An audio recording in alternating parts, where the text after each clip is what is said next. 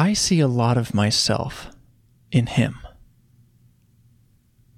I was jealous and even scared of his success for a time. JD and I were adjacent to one another for almost a whole year before we actually had a decent conversation with each other. We took the same classes, rotated in the same lab, and made many of the same friends. But now that I work alongside him, I know that he is uniquely opinionated, introspective, and motivated. He has a wind to his back and a whole lot of potential.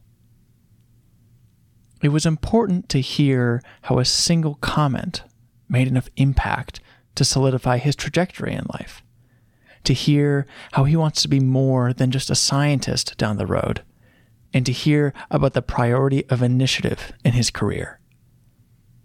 I hope this conversation is as informative to listen to as it was for me when I was with him in person. This is Science and Feelings.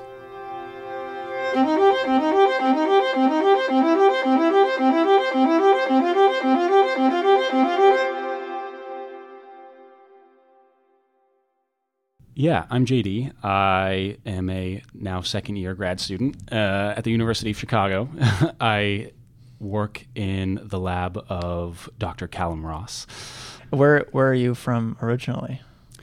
Originally, I am from Redmond, Washington. Okay. So a little bit outside of Seattle, home of Microsoft. Yeah, and the greatest place on earth. Whoa, bold claims. But you didn't come straight from Seattle, right? So where have you been before coming to Chicago? Yeah, so I was in Redmond, the greater Redmond area, up until the end of high school. And then I moved to Providence, Rhode Island, to go to Brown University for undergrad. And then I came straight here after that. Why did you go straight? I didn't have a compelling reason not to, I guess is the way I would describe it. That's how I thought about it at the time. Yeah. Because like the reasons, I would think about the reasons why people would take a year off. It's like, well, are you sure you want to start your PhD? Like, yeah, like I'm sure I want to go to graduate school. Are you afraid of like burning out academically? Like that's a huge one. Like, do you just like need a break to do something else before launching into school and classes again? Yeah. And I was like not concerned about that at all. I wanted to take more classes at Brown and just was like eager to get going on research and all those sorts of things. Okay. And so then it just became, okay, take a year off, why? Right. So. But so a part of that equation that I didn't hear was, I know what I want to do. Yeah. Well, yeah. And so I guess that fits. I mean, the way I would describe it is that I had a bit of a, like trajectory. So through my undergraduate research, I met a lot of people involved in research at all levels. And I guess at the end of my sophomore year, was first told about Callum's lab. That early? Yeah, that early. So it was so. Wow. Okay. Yeah. And so you had the benefit of being made aware of the person you ended up with years before you even had to make a decision. Yeah. Right. I mean, it's been, sounds like, over 2 years where the concept of you joining Callum's lab was like gestating. Right. Yeah. No, totally. And also in that way, I mean, upon reflection, I think oftentimes this whole idea of a trajectory can be pretty, potentially it can be, I don't know if stifling is the word, but like, it can result in some tunnel vision. And so that was something that I had to think about a lot, was because it's, as soon as you start going down paths and it's very easy to follow like the path of least resistance. And I think that's what this was for me. Would you consider continuing a science career the path of least resistance? I think for me, yeah. I think that's given so my experience, interesting. yeah. Okay. Right. It's and it's a result of like the culmination of many different things. Getting involved in research initially, meeting these people, being around other students who were thinking about graduate school, and where it became the norm, and being around graduate students in the lab when I was doing my undergraduate research. Such that it felt like the expectation. It felt like the easy thing to do.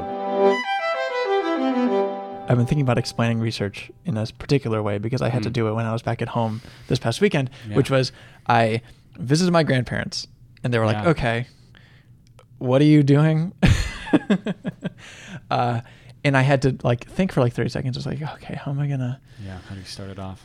How do I like whittle this down?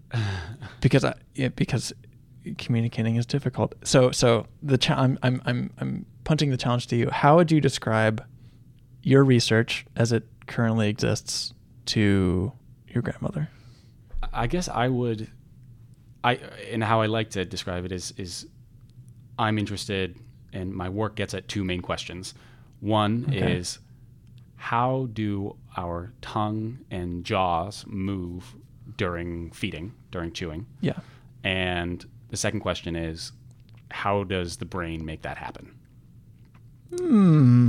Okay. That's very good. That's really kind of the highest level. And what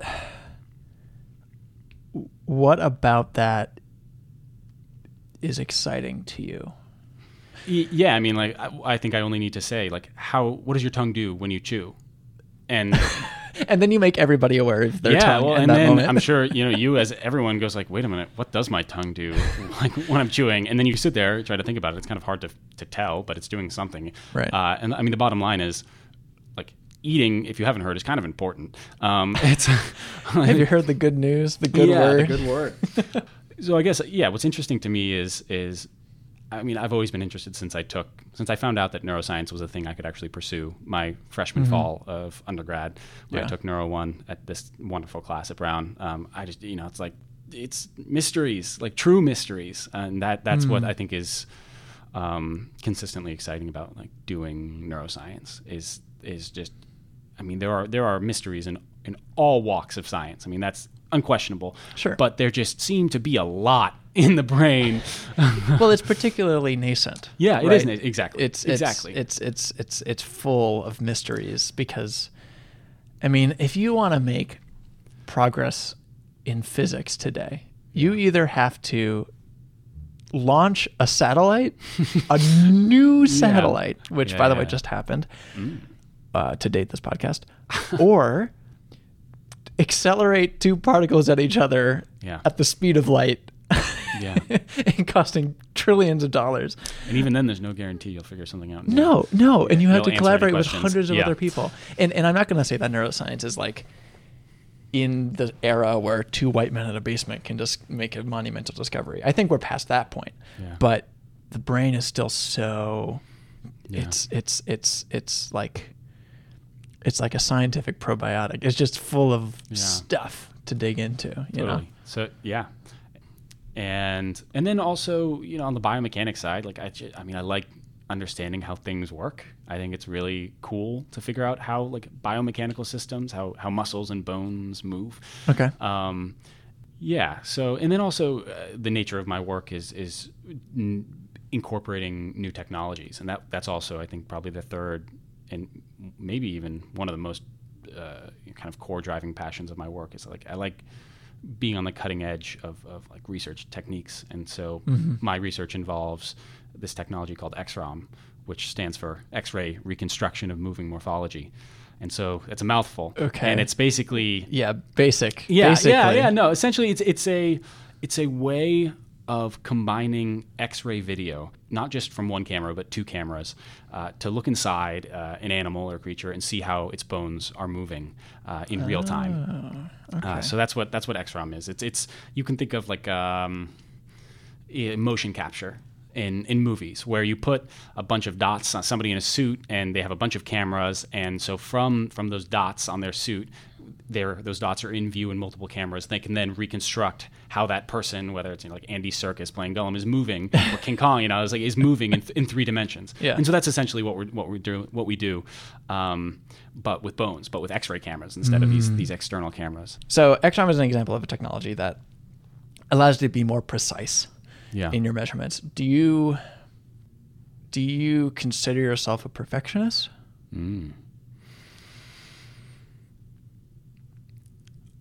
I consider myself to be a selective perfectionist. Okay. What the hell does that mean? Yeah, I mean, I think it's in the same vein as I consider myself to be selectively motivated. Okay. I think it means not everything I do has to be perfect, but there are some things that I cannot stand to not be exactly the way I want them. Okay. What's an example? It doesn't have to be in science necessarily. Yeah. Is it like, oh, my bedspread has to be perfectly aligned in the morning or else my day is ruined? Or is it stuff like that? Or is it more things like, oh, I'm going to stay up all night making sure that this paragraph flows perfectly, or else I won't be able to sleep? I think that's probably the best example is my writing. I think I'm a huge perfectionist in my writing, and it's a big issue. I think it's a big barrier for me because I struggle to get words down on the page because I really don't like having a sentence that doesn't sound good, that doesn't like work and flow. And so oftentimes I'm working on getting past that, sitting down and writing and putting words on the page and then revising, coming back and then making it work. And I'm working on, being okay with it not flowing perfectly the first time. And it's that is a work in progress because I have very recently sat in front of my computer for extended periods of time on one sentence, which is just silly. It's a waste of time. It's writing well does take time. But I think that time definitely should be spent in the workshopping, in the revising stages, not in the getting words down on paper, getting ideas down on paper. Does that mean that you don't enjoy writing? I'm working on it. So no, you don't like writing right now. Sometimes I like writing. I like writing when it's flowing out of me, like when it's working, when words and sentences just fly out of my fingers into the. And is that happening with science writing yet, or have you only found sometimes that with your other writing? Oh, I mean, I think I encounter the same issues in whenever I write, whether it's science or for music or anything. And so, do I not enjoy writing? Yeah, I enjoy writing in the sense that I like it when I'm done. I guess I think you'll find that a lot of writers say that exact same thing. Yeah, like the process is, to be totally frank, I think a little excruciating for me, and that's hard because writing is a big part of what we do.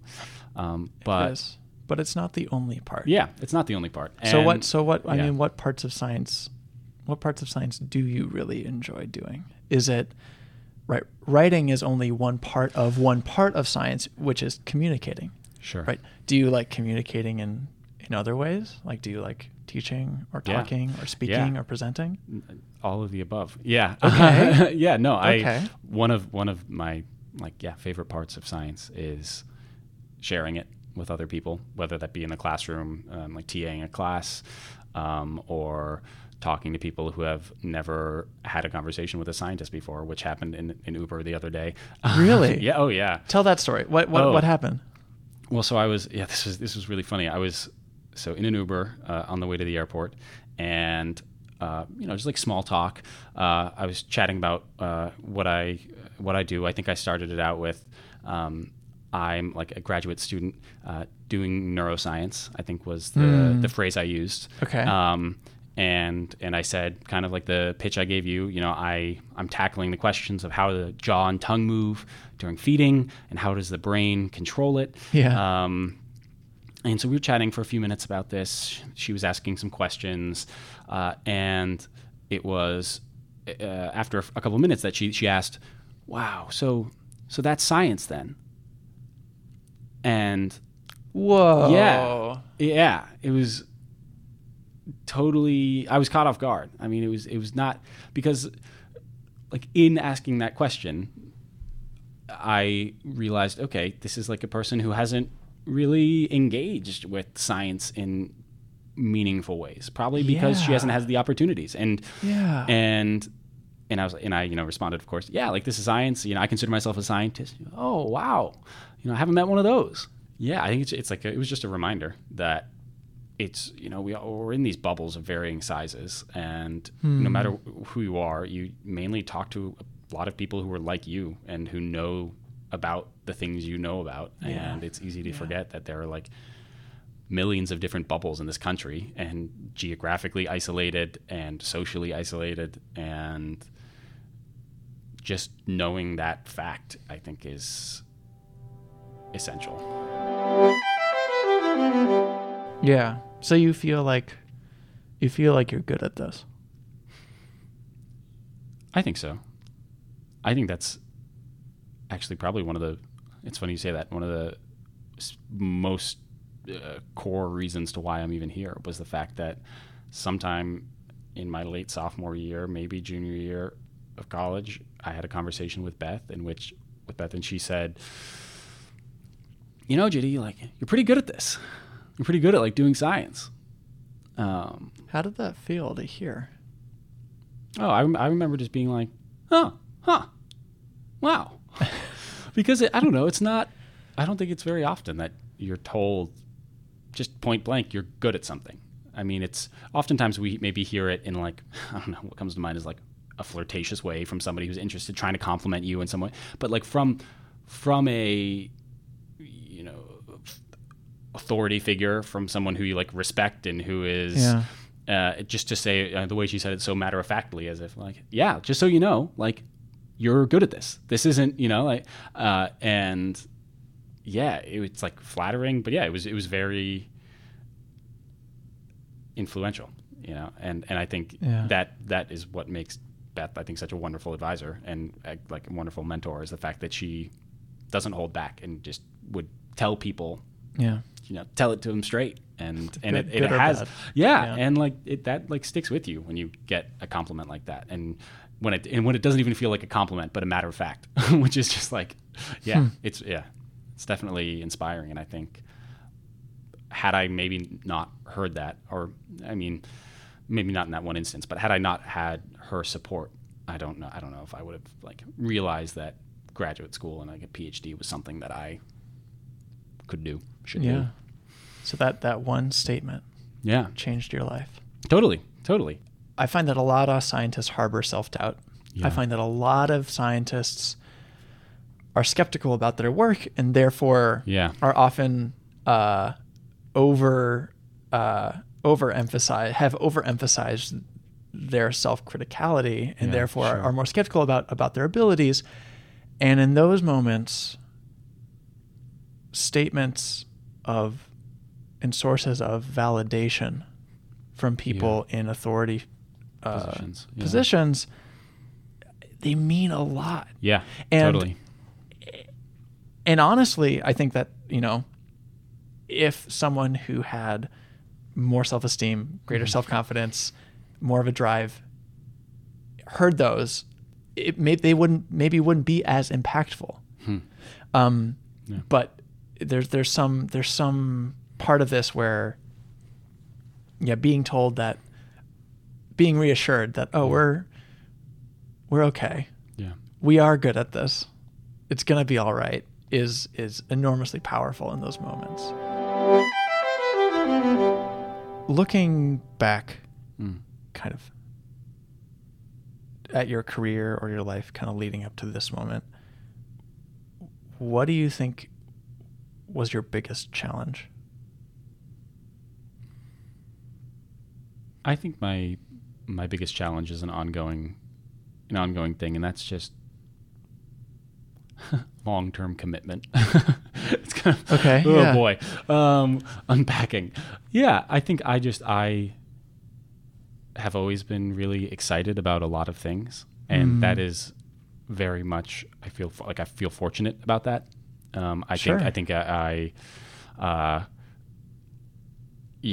I would much rather have that than not know what I'm excited about and not be excited about things. but being excited about a lot of different things. So like I was, excited and am excited about film and like, video editing and production. And I did a bunch of that in college and music and then science when I got involved in research but then also like a little bit of like philosophy and more humanity stuff. And so I think my challenge that it was present when I was deciding to apply to grad school and every day when I'm, I don't know, just figuring out how to spend my evenings is like, how do I want to spend my time? Like, given that in any one moment there are like 5 things that I'm like deeply passionate about and feel like I need to be doing. Do you feel like you have trouble sticking to one thing for a long period of time?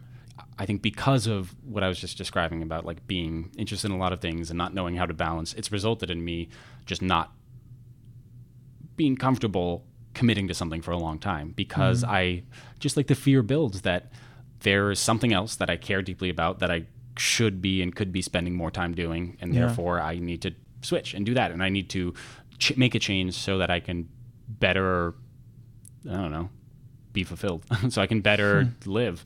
So in the future, would you say that you're imagining a future where you have a career that enables you outside of that career to do what you want to do? I mean, yeah, I hope so. I'm certainly imagining that. I mean, I don't know. Because there's another side to that, right? Which is my job is inherently fulfilling enough for me to completely commit myself to that and make an exact great change in the world because of my strongest commitment to that one ideal. Yeah, I don't know if that's me. I mean, like, I don't know. So what's interesting I struggle to envision. I've yet to hear of a job that sounds like it would. And of course, it's like you never know until you do it, right? But I just, I'm concerned, that my interests and passions are very far flung. Yeah. I care deeply about music and like musical theater, and I care deeply about science communication, and I'm trying to combine those, but then I also care deeply about society and religion. So it seems but then I also care deeply about like eventually starting a family and like having kids and being present with my family. Yes. I mean, you said earlier I don't know. I don't know whether committing to one thing or trying a bunch of stuff is the right way to do it, but it seems like you definitely are leaning in a certain direction, right? Like you want to have a life where things are varied, where you get fulfillment from lots of different areas of life, whether that's creativity or whether that's science or whether that's family. I think that's an amazing thing to shoot for. I don't think you should discount that in any way, in absolutely any way. I think nowadays science is coming around to the reality that the pipeline is not as it was, and there's by necessity more diverse paths to success. I mean, it feels like, I don't know, I feel a little guilty saying it, but I feel like I'm here from like a very like utilitarian perspective, in the sense that the way I felt when deciding whether to go to grad school or not was, do I want a PhD or not? Okay, I guess for me it was more like, yeah, I'm happy doing this. Like, I enjoy this. Yeah. Beth told me I'm good at this. Like, okay, I'm happy doing this now. Mm-hmm. And like what comes after the end was like the more important part. Like, and doing this and like getting this degree will put me in a place that I want to be. Yeah. I think the answer is like, don't just plan long-term or don't just be in the moment. Do both. Yeah. You should have a long-term plan. You should be aware of how you're feeling in the moment and say like, is this feeling sustainable? Yeah, right. That's huge. Because burnout is like a rampant issue in graduate school. Yeah. And it doesn't matter if the PhD it'll feel great getting a but PhD if you're never going to get there. If you're miserable, if you're like, halfway through year 1 or year 2, even like year 3, and you're like, I dread going to work and like I'm so unhappy, then the chances of you actually doing good work and finishing dramatically decrease. Right. And so at that point you have a decision to make. You either need to figure out what's going wrong and change that. Yeah.